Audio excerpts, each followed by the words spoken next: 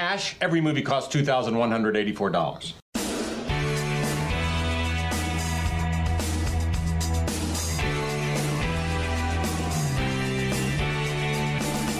Hello and welcome everyone to Backtrack's theme music. My name is Corey Morissette. Joining me as always, the magic man to my El Diablo, John Mariano. How you doing, John? If you ain't first, you last. Damn, Skippy. Wait, that doesn't make any sense. I must have been high when I said that. Oh, man. We are talking about one of the all-time great comedies tonight. Absolutely. Christopher Nolan's favorite movie, or one of. He loves Step Brothers, and he loves Talladega Nights, the Ballad of Ricky Bobby. This, to me, is the spiritual sequel to Days of Thunder. It does share an actor. Do you remember which actor was in both films? Oh, it's not John C. Reilly, is it? It is. He plays part of Cole Trickle's pit crew in Days of Thunder. That's what I thought. I'm thinking about it. I'm like, it's got to be John C. Reilly, but it can't be. Yeah, no, the timing's right on that. It's John C. Reilly. Yeah, 100%. That's another movie we got to do, John. Days of Thunder. They had some songs on that soundtrack, eh? Oh, we'll be covering lots of sports movies. I know people will argue about people racing cars not being a sport. Days of Thunder covers that these guys are actually athletes driving these cars. So yeah, we will 100% be doing that movie. But before we get to that one, we got to get through Talladega Nights, the Ballad of Ricky Bobby, starring Will Ferrell and John C. Reilly, written and directed by Adam McKay. And Will Ferrell and Adam McKay had a great string of hits there. They had Anchorman. They had Step Brothers, which we've covered on this show. But they had a little falling out not that long ago, John, and they're not working together anymore. And makes me kind of sad because I want more original comedies in the vein of Ricky Bobby. Well, do you know why they had a falling out? Did you hear that story? Did it have to do with the Winning Time series? Yeah, so they're doing the Winning Time series, and Adam McKay didn't ask Will Ferrell. I don't know if he didn't offer the role or didn't offer the audition or what the deal was to play John C. Reilly's character. John C. Reilly was cast as him, the owner of the Lakers. It would have been a much different show, and John C. Reilly is the right casting. I get where Will Ferrell is coming from with them being a partnership and feeling betrayed. I don't know if I agree with the betrayed part as much. I think I think some more leeway and understanding should have been there. But again, I don't know them personally and what was expected of that relationship. But it's really sad because as far as collaborators go, they're among two of the best. And absolutely classic films. And another amazing cast. We mentioned John C. Reilly. Sacha Baron Cohen is in this film as Jean Girard, the French rival of Ricky Bobby. And he is just fantastic. Well, and you also have Leslie Bibb and Amy freaking Adams, which is how she should always be introduced when she's in like 3 scenes. Like she's barely in it. They got Amy Adams to do like 3-4 scenes. And God bless Gary Cole, right? Yes. national treasure. Jane Lynch is in this movie. Molly Shannon shows up. Michael Clark Duncan. Let's talk about him. Unfortunately, no longer with us. Man, is he hilarious in this film. Like you're used to Michael Clark Duncan from like Armageddon and in The Green Mile. Here he gets to show off his comedic chops.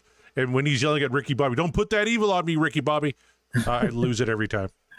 It's so good. And watching him, like seeing him do comedy and seeing him have that wheelhouse, it's so refreshing because he usually plays such a heavy role. You're used to him being very dramatic, and he's a phenomenal actor when he does it, and a very underrated kingpin in a often forgotten Ben Affleck Daredevil movie. But absolutely carried the weight of that role when he played it.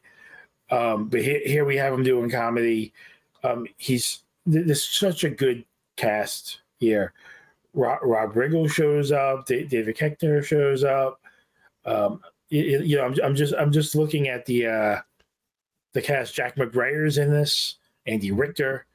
Like, there's just so many people that show up. Yeah, even some racers too, like Dale Earnhardt Jr. He's a Ricky Bobby fan. I think he gets an autograph. Elvis Costello and Mos Def show up at a tea party. and there is one piece of credit I want to make sure we give, and he's not a face actor, so you wouldn't recognize him being in this movie. But as the voice of the Cougar, and the Cougar has a great part in this movie, but as the voice of the Cougar, the incomparable Frank Welker. That's right, voice of Megatron, amongst others, correct? Amongst other, he was so many. You go back and you watch like those old Hanna-Barbera cartoons. He's all over them. He also did a couple of voices, I think, on G.I. Joe, like all of those '80s cartoons, and still doing. He was still doing voices, you know, up until at least like 10 years ago. I'm not sure if he's still. You know, I'm not even sure if he's still with us or not. I don't want to talk out of turn here. So, but one of the all-time great voice actors, and I want to make sure we elevate that as we're name dropping everybody. And Frank Welker is still with us. So, thank God. All right, John, before we get into our song choice for the week, maybe just give us a brief plot synopsis of Talladega Nights, the Ballad of Ricky Bobby. So Ricky Bobby is a race driver, and he's only good at one thing in the world, and that's going fast. He's played by Will Ferrell, and the plot is about him going fast, going too fast, crashing, recovering, and fighting his way back. It's also about friendship. It's his friendship, Cal. And they are known as Shake. Yeah, bake. Shake and bake.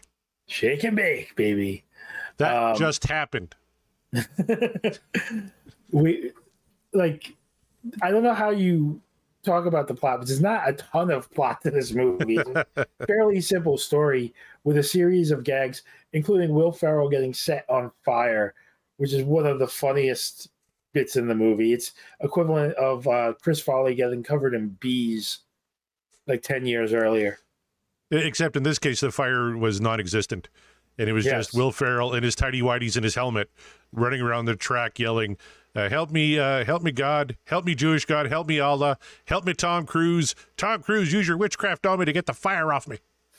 I do want to point out that the bees weren't real either, Corey. Right. It's been a while since I've seen that movie. No, I know. I just want to, in case anybody wants to X at us or whatever they do nowadays, I want to be clear. There are no bees. There is no fire. That's right. And please don't X us either, for that matter. But also in the film, we have Ricky Bobby having to deal with his delinquent father, played by Gary Cole, who instilled in him the love of going fast. And if you ain't first, you're last. One of my all-time favorite movie scenes, Ricky Bobby would leave 2 tickets for his dad at every single race through his entire career. And in the last race of the film, his dad shows up, says, I believe you got 2 tickets for him. And he said, sir, these tickets have been waiting here for you for a very long time. And he takes those tickets and he slaps them on the counter, turns around and goes, who needs 2? I got 2, $60 a pop. He's such a shit in this movie. and I love that they right through the end of the movie, like, you know, there's no redeeming qualities of the father, and it's so perfect. Yep, even at the end, they're going to go to get kicked out of an Applebee's. But there was one little thing when he was trying to help Ricky go fast again. He told him that he, taped some cocaine underneath the car and called the cops, and he better get a move on. But it wasn't actually cocaine; it was Lucky Charms. And then on a note on the bag of Lucky Charms, he said, "Don't snort this." So he was a little bit considerate. Well, yeah, he was a little bit parental, sort of. And do you want to fill the good folks? We're going to get into the band and the song in a minute, and there's going to be a lot to cover there too. Mm-hmm. But before we do you want to cover the Cougar? Sure. So Ricky Bobby, after his horrific accident, had a lot of health issues, most of them psychosomatic. He believed he was paralyzed for a bit until he shoved a knife in his leg, and then he realized he wasn't. But he had issues going fast again. So his dad came and to help him go fast again. And he said, because you're driving, with the fear, you got to get used to the fear. So you got to drive the live cougar in the car. And he actually, it was such a great scene because you see the cougar head pop out in the growl by Frank Welker, and Ricky Bobby goes, "There's a cougar in the car." Reese Bobby's like, "No, I put it there. Fuck, like get in the car, drive with the fear." And eventually he does, and he tames the fear. And then there's great shots of him just cruising around with a cougar. What did he name the cougar? Oh, do you remember? Oh, I don't remember. And you've seen this sooner than me. Oh, I just watched this 2 days ago, and I don't remember the name of the cougar. Damn, that's going to bother me. But the cougar wrecked his favorite Crystal Gale shirt, which I felt really bad about. But Karen, the cougar's name was Karen. And okay, so while you're on this and you're doing the movie trivia, what are Bobby's children's names? Oh, this is easy. He has 2 sons, Walker and Texas Ranger. I love that bit too. Me too. And had we had girls, we would have named them Dr. Quinn and Medicine Woman. and it said it like one of the most extravagant, cheap dinner tables you'll see in movie history. It's like Domino's, KFC, Taco Bell. Yeah. It's like everybody who's endorsing Ricky Bobby as a chair at the table, or at least a plate on it. Yeah, and then every grace he has to mention Powerade. Contractually obligated at every grace to mention the wonders of Powerade. Such a great scene. I did his grace actually that night. Said, "All right, children, bow our heads. Let's say grace. Dear Lord, baby Jesus, in your crib with your golden diapers, learn about shapes and colors." He likes the baby version better. Well, and then John C. Reilly had that great run where he was just like, "I like to picture Jesus in a tuxedo T-shirt because it says I want to be formal, but I know how to party." And I think that this movie is really, I know it's built on the shoulders and the chemistry of John C. Reilly and Will Ferrell, but I think what elevates it is the presence of Sacha Baron Cohen. Oh my goodness, yes. And the character he creates here with what's his name, Jean Girard. Yep.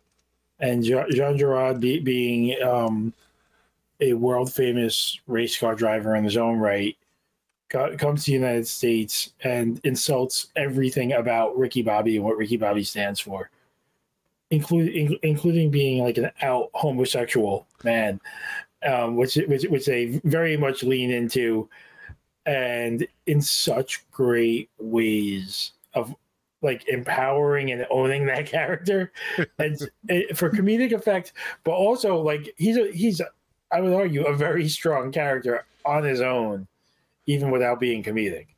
I love that he shows up at the honky tonk bar with his husband Gregory, the German Shepherd trainer, played by Andy Richter, and all the rednecks just didn't know what to make of all the gay. Like I think Ricky Bobby even passed out, just I'm getting dizzy from all the gay.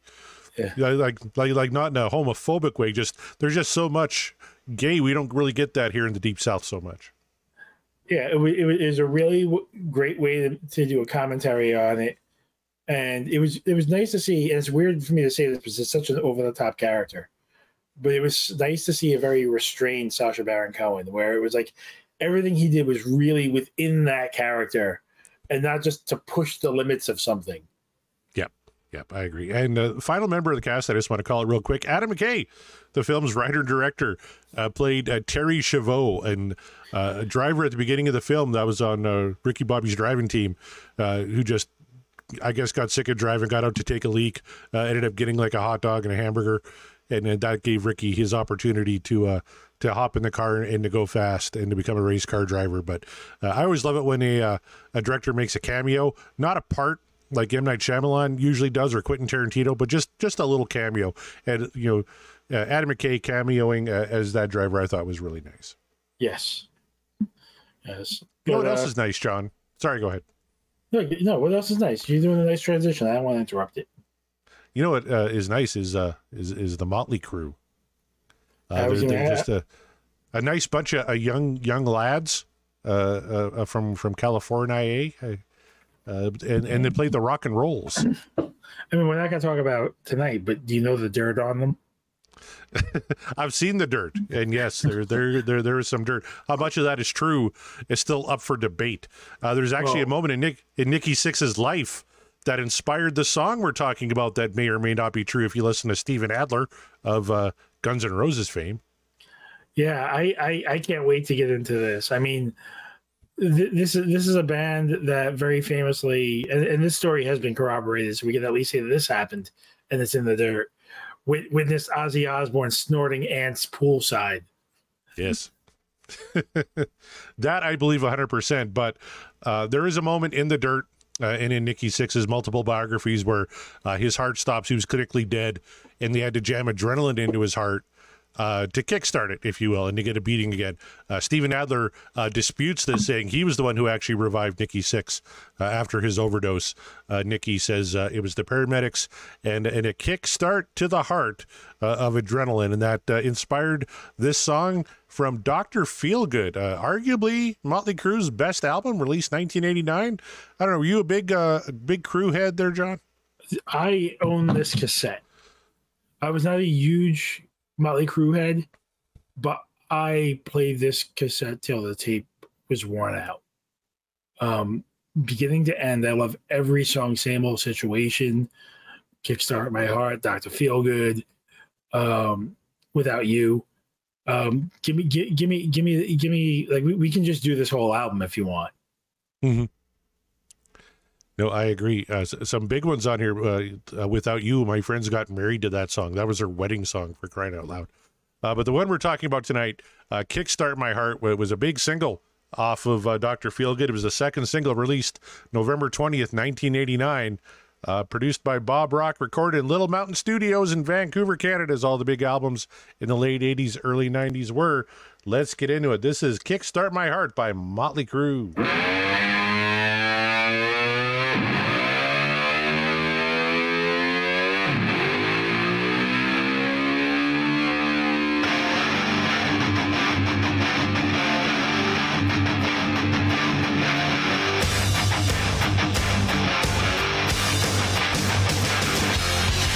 That's one of the most iconic openings in rock history. The minute you hear the wah, wah, like you know what's coming, and you just can't stop it. It's like somebody pushed a boulder just to the edge of a cliff, and it's like you can see it's about to fall, and you can see like the little rocks underneath it start to fall, and then it just starts rolling, and then the song just kicks you in the fucking teeth the rest of the way. And you know what? Mick Mars, unsung hero of Motley Crue, one of the best guitar players of the era, of the glam metal era. The contributions of Mick Mars cannot be ignored when it comes to Motley Crue, and now he's out of the band and fighting with the band about all sorts of things. He's making accusations, they're making accusations. There's a whole big fight going on as the band continues on with John Five as their guitar player, but it's just not the same. Like, Mick Mars brought so much to this group.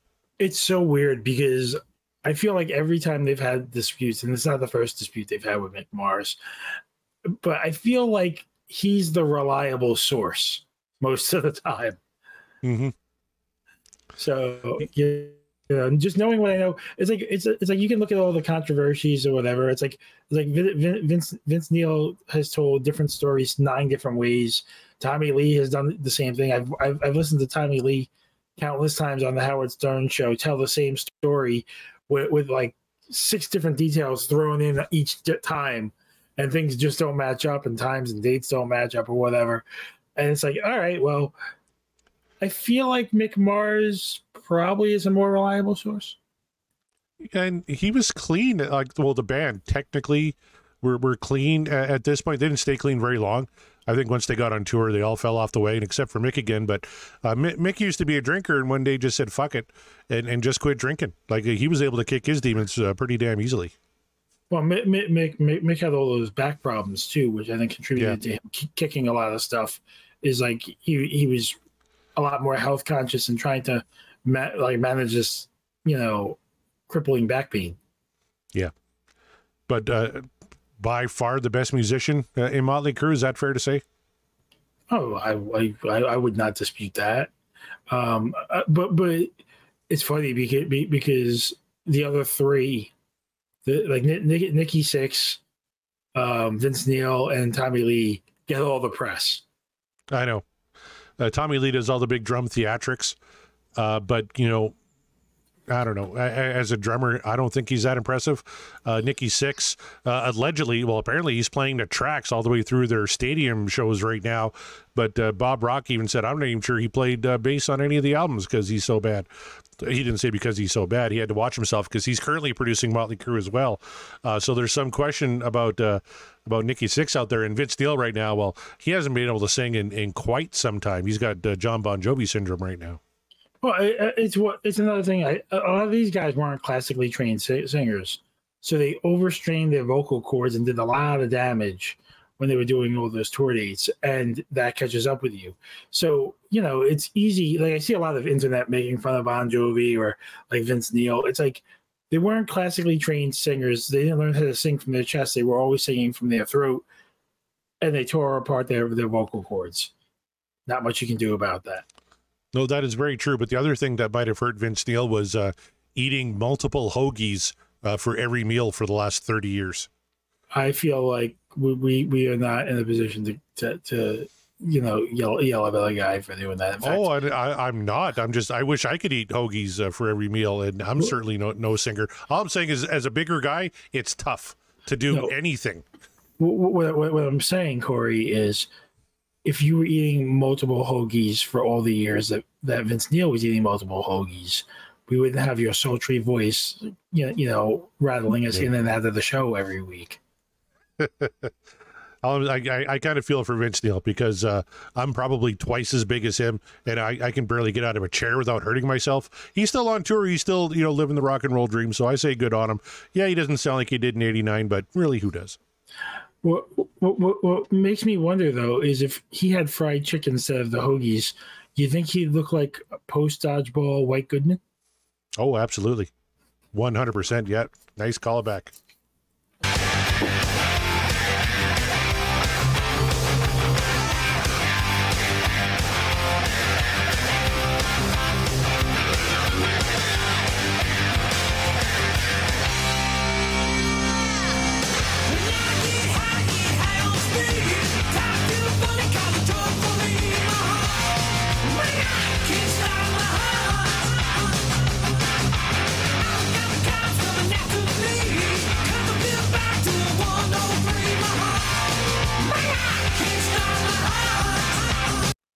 So I could have picked a lot of songs from this soundtrack, but just that first line, when I get high on speed, to me, just kind of helped encapsulate the glory and wonder that is the Ballad of Ricky Bobby. Yeah, no, and I want to talk a little bit about the singing, too. Here we have Vince Neil, and I think that Vince Neil is one of the more prolific, like, hard rock metal singers out there. But there is a lot of production going on here in his voice. Yeah, that's true. So I would argue that he may very well sound the way he sounded when he recorded this. They're just not producing him the way they used to. And for all the people who like to make fun of Vince Neil and Kevin Brown, I'm looking in your direction. I'm sure you're listening. You can find the memes online of Vince Neil currently, how he sounds singing this song and changing words to like a Chubba B and My Honk. And it's just kind of depressing if you're a Motley Crue fan. Have you ever seen Motley Crue live, John? I have not. They're on my short list. I've seen them twice. I saw them on if you remember their Carnival of Sins reunion tour from the early 2000s. Their very last show on that tour was, for some reason, Regina, Saskatchewan. So me and the wife sat on the floor, 13th row. Tommy had tendinitis or something and couldn't play the whole show. But they did play, 18 songs or so, and his drum tech played a few songs for him.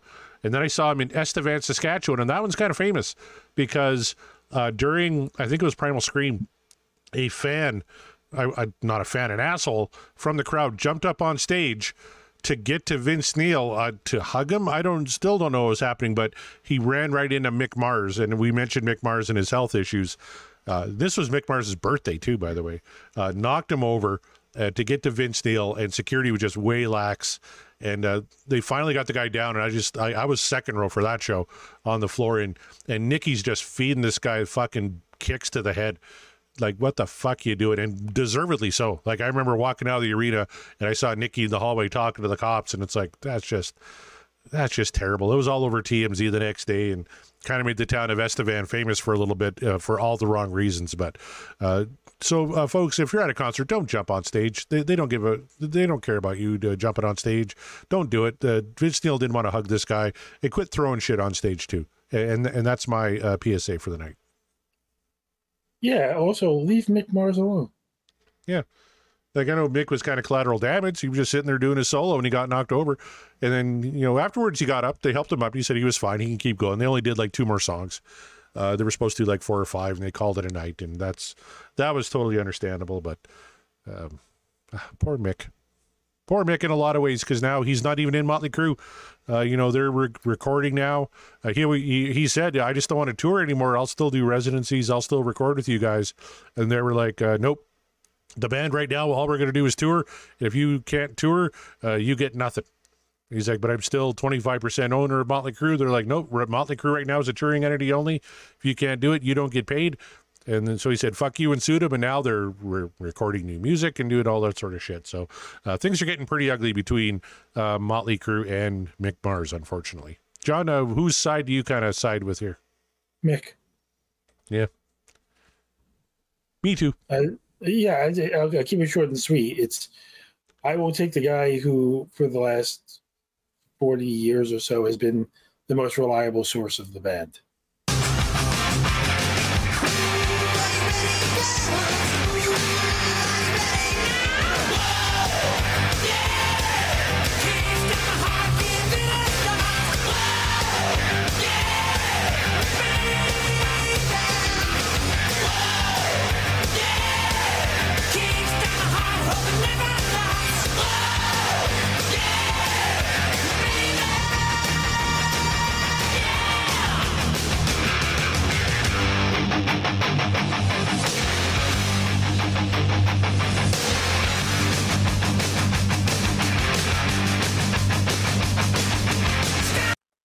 Hey, John, one of the things that really impressed me about Talladega Nights was how well directed it was. I just want to talk a little bit about Adam McKay, who's now an Academy Award nominated director. He's Academy Award winner for his screenplay for The Big Short. But like, all the racing scenes were done so very well. Big crashes, orchestrated very, very nicely. For a guy who kind of came through SNL with Will Ferrell as kind of his co-writer, who kind of, went into feature film directing. I'm not even sure which film this is on his filmography, but I thought he knocked it out of the park. Like, this is a well-directed film. It's a very tight film. Comedically, it works. And you would argue action. I'm gonna call them action sequences, because the racing I would count as action sequences work. There's some dramatic points, especially with the way Will Ferrell reacts to Gary Cole. That I think those notes hit as well. I think this really speaks to the versatility of Adam McKay. Would you believe this was his second movie? I would, because it was very early on, right? Yep. He was on, like I said, he wrote for SNL and did some digital shorts. Then they did Anchorman, Legend of Ron Burgundy. Have we covered that one yet? I don't think we have. Oh, Afternoon Delight or something. A lot of good. Even Ron Burgundy playing his Yaz flute. We could maybe do that song on this show. But he went from Anchorman in 2004 to 2006 to Talladega Nights. Yeah, no, I guarantee that will be in our future. They did do one more movie together in 2013 before The Big Short, which was Anchorman 2. The Legend Continues, a rare sequel. Everyone is clamoring for, Ricky Bobby sequels and Step Brother sequels that have never transpired. They actually broke down and did an Anchorman sequel.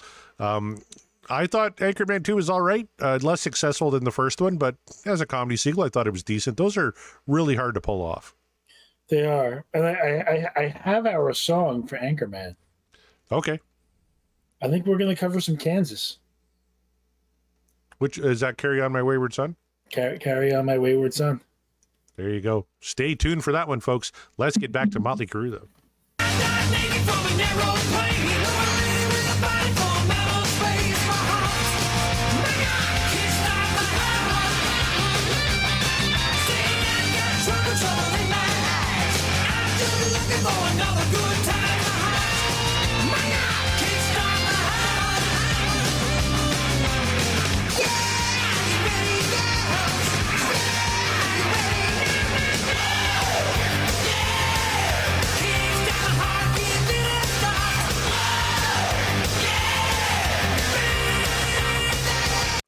You know, John, I got to mention our new sponsor, Fig Newtons.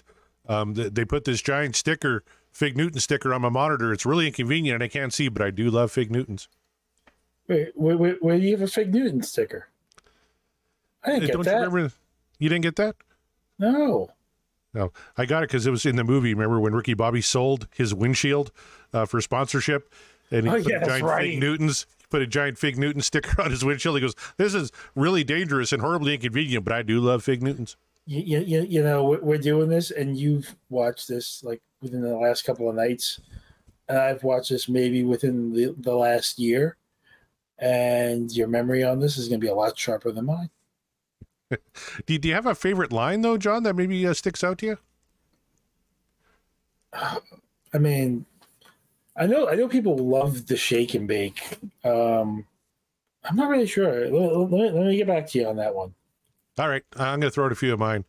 Cal Naughton, I already mentioned the Jesus in a Tuxedo t-shirt. Ricky Bobby said at one point, well, let me just quote the late, great Colonel Sanders, who said, "I'm too drunk to taste this chicken." Yeah.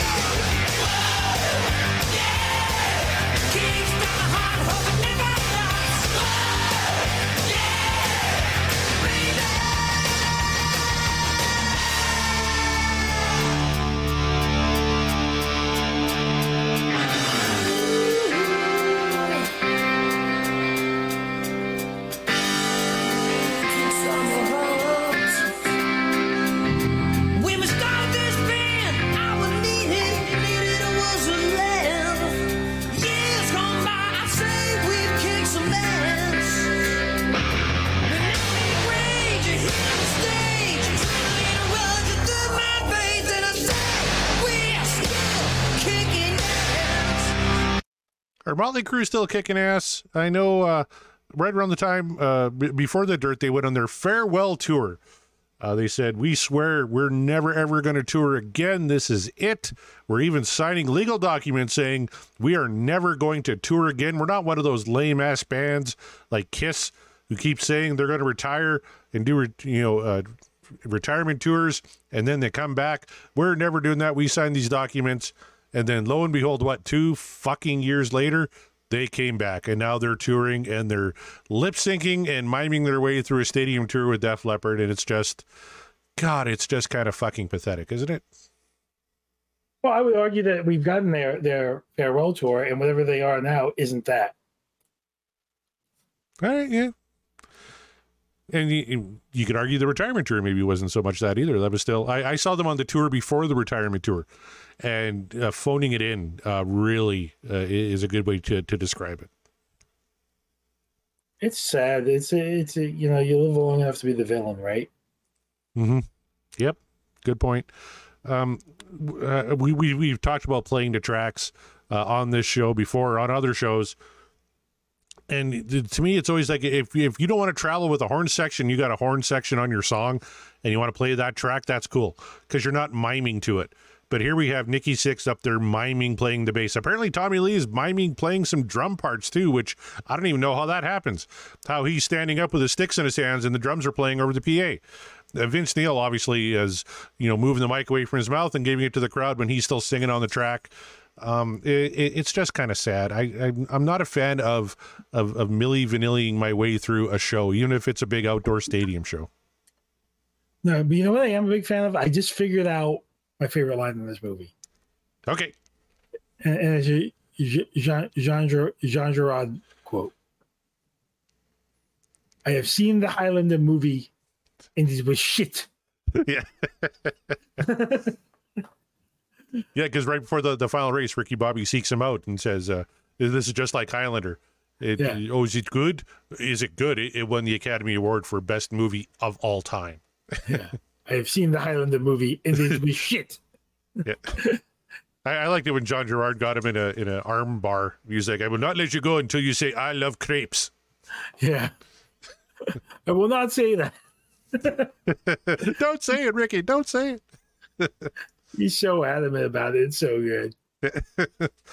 And this one, I don't know. I'm not sure how John C. Reilly got the part of Cal Naughton Jr., but the chemistry with him and Will Ferrell was just so through the roof that they went 2 years later and made Step Brothers, which is another comedic classic. But the whole Cal Naughton, Ricky Bobby relationship, you talked about it at the top there, John, really is kind of the heart. It's not his relationship with his wife or even with Amy Adams or even his dad. It's his relationship with Cal that drives this film.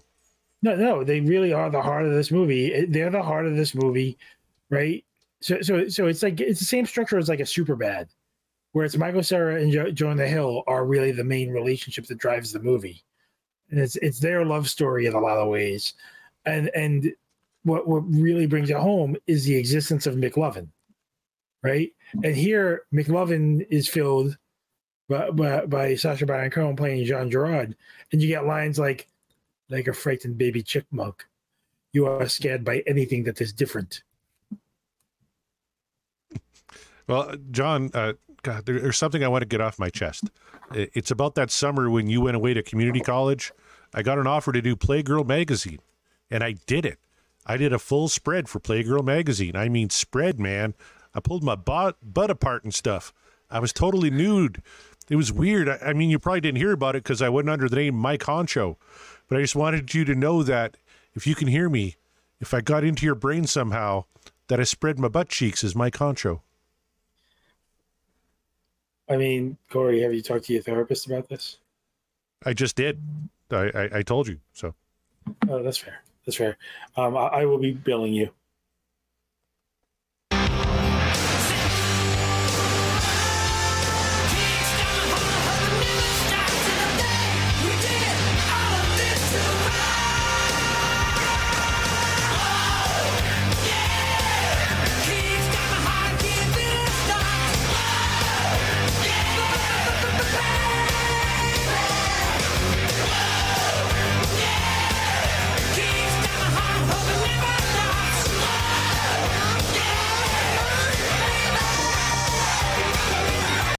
Hey, John, what if you just said, I love really thin pancakes? Is that a fair compromise? No, I wouldn't admit to that. I like pancakes. I like thick, fluffy, pancakes coated in bacon and butter and maple syrup. It's American. Okay, because that was a pretty good out. You don't have to say I love crepes. Just have to say you love really thin pancakes. I won't say that either. Nope. No, neither would Ricky Bobby. He said, you don't understand. You don't understand because you don't understand liberty. You don't understand freedom. So you put a crack in my arm like the crack in the Liberty Bell. That was the hill he was dying on. And it's so infinitely quotable, this movie. I've reenacted the whole shake and bake thing with several people over time. We actually reenacted it at the top of the show. God, Corey, I am fine being the cow to your Ricky Bobby. The Magic Man to my El Diablo, which is their new nicknames after Shake and Bake. Got another Cal quote just popped into my head. But he's going through his whole how he likes to think of Jesus. Like Ricky likes to think of little baby Jesus. Cal goes, I like to think of Jesus like with giant eagle's wings and singing lead vocals for Lynyrd Skynyrd with like an angel band. And I'm in the front row and I'm hammer drunk. John C. freaking Reilly. Like who would have thought, watching him in dramatic movies as a character actor as a kid, he'd be one of the most brilliant, dramatic actors, comedic actors of our time. I know, right? Gives a heartbreaking performance in The Perfect Storm. And then just 6 years later is talking about being Mike Concho and everything. And then he arrests the Guardians of the Galaxy. That's right. And then is Dewey Cox in Walk Hard, the Dewey Cox story, which is a movie we absolutely have to do very, very soon. Yeah, I mean, we have a lot of movies we have to do very, very soon. So some of them will be sooner rather than later.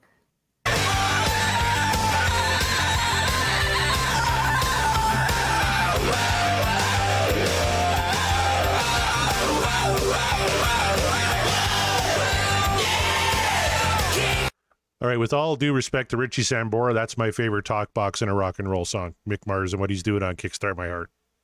Oh, I don't like. I don't think you need to apologize. This is, you know, head and shoulders more entertaining, and that's nothing against Richie Sambora. It's just, it's a different song. Yep.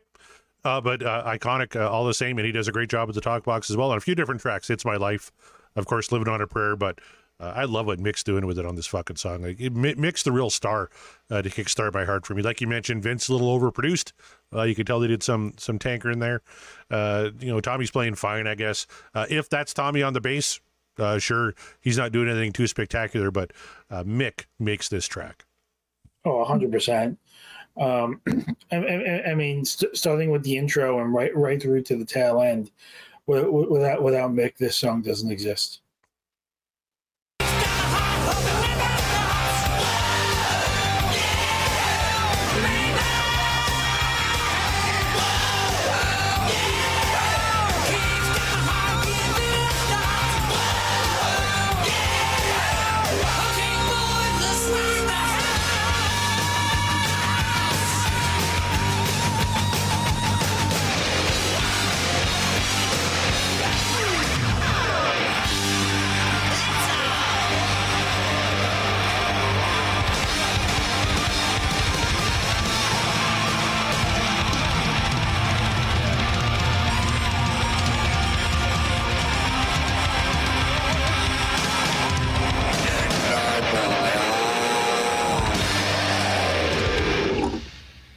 All right, Kickstart My Heart from 1989's Dr. Feelgood. Ladies and gentlemen, as it stands right now, Jean Girard is sitting on the pole, which is a statement of fact and is in no way a comment on the driver's sexual orientation. I mean, you can't make jokes like that in movies anymore. That one just left me speechless, Corey. I mean, coming out of your mouth, and it came out of your mouth hard. Well done, sir. Is there anything else about Talladega Nights or Motley Crue we should cover here before we call it a night? No, it's just a wonder we talked about this movie finally. You know, I am so I love this movie so much, and when you brought up that you had just watched it, I was shocked we hadn't covered it already. I know, as I was getting ready to watch it, I'm like, I don't think we've covered this on theme music yet. We're, 60, 70 shows in, and we haven't done Talladega Nights. It's criminal. Yeah, and I jumped right on it. Like everybody knows at this point, because I've made several mistakes over the course of the episode, I went in cold, but that doesn't change the fact that I adore this movie. And, I'm probably a few weeks away from rewatching this movie because that's usually how it goes. It's okay, John, because everyone knows you wake up in the morning and you piss excellence. I do. Yep. I do. I can't help myself. I like to picture Jesus as a figure skater. He wears like a white outfit and he does interpretive ice dances of my life's journey. So this is what we're doing on the way out. You're just going to keep reading quotes to everybody because Hakuna Matata, bitches. Well done. All right, John, if the folks are looking for a movie in the same vein of Talladega Nights, what's a movie that you might recommend for them? Well, you mentioned Walk Hard, the Dewey Cox story, which I think is appropriate, but I'm going to go a different way. And I'm going to recommend an actual autobiographical movie and recommend Weird, the Al Yankovic story.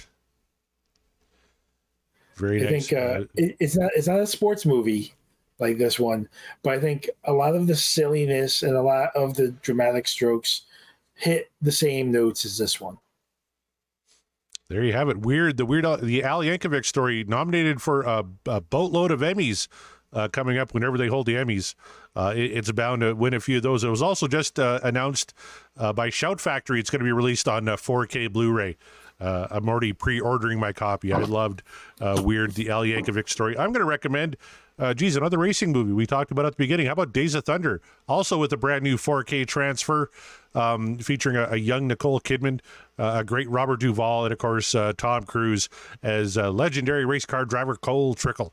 A great racing movie directed by Tony Scott, the late great Tony Scott, who's done such classic films as Top Gun and Crimson Tide. You can't go wrong with Days of Thunder, so go check out those films if you're so inclined. But until next time, on behalf of John Mariano, my name is Corey Morissette. Thank you very much for listening, and we'll see you next time on Backtracks Theme Music. Dear Lord, baby Jesus, or as our brothers to the south call you, Jesus, we thank you so much for this bountiful harvest of Domino's, KFC, and the always delicious Taco Bell. I just want to take time to say thank you for my family, my two beautiful, handsome, striking sons, Walker and Texas Ranger, or TR, as we call him. And of course, my red-hot smoking wife, Carly, who's a stone-cold fox, who if you were to rate her ass on 100, it would easily be a 94. Also want to thank you for my best friend and teammate, Cal Naughton Jr., who's got my back no matter what. Shake and bake. Dear Lord, baby Jesus, we also thank you for my wife's father, Chip. We hope that you can use your baby Jesus powers to heal him and his horrible leg. And it smells terrible, and the dogs are always bothering with it. Dear tiny infant Jesus. Hey, you know, sweetie, Jesus did grow up. You don't always have to call him baby. It's a bit odd and off-putting to pray to a baby. Well, look, I like the Christmas Jesus best, and I'm saying grace. When you say grace, you can say it to grown-up Jesus or teenage Jesus or bearded Jesus or whoever you want. You know what I want? I want you to do this grace good so that God will let us win tomorrow. Dear tiny Jesus, in your golden fleece diapers with your tiny little fat balled-up fist pawing. He was a man. He had a beard. Look, I like the baby version the best. Do you hear me? I win the races and I get the money. Ricky, finish the damn grace. I like to picture Jesus in a tuxedo T-shirt because it says, like, I want to be formal, but I'm here to party, too. Because I like to party, so I like my Jesus to party. I like to picture Jesus as a ninja fighting off evil samurai. I like to think of Jesus, like, with giant eagle's wings and singing lead vocals for Leonard Skinner with, like, an angel band. And I'm in the front row, and I'm hammered drunk. Hey, Cal, why don't you just shut up? Yes, ma'am. Okay. Dear 8-pound, 6-ounce, newborn infant Jesus, don't even know a word yet, just a little infant, so cuddly, but still omnipotent. We just thank you for all the races I've won and $21.2 million. Woo! Woo! Woo! Ow! Love that money that I have accrued over this past season. Also due to a binding endorsement contract that stipulates I mention Powerade at each grace. I just want to say that Powerade is delicious and it cools you off on a hot summer day. And we look forward to Powerade's release of Mystic Mountain Blueberry. Thank you for all your power and your grace, dear baby God. Amen. Amen. Amen. Let's dig in. That was a hell of a grace, man. You nailed that like a split hog. Appreciate that. I'm not gonna lie to you, it felt good. Dad, you made that grace your bitch.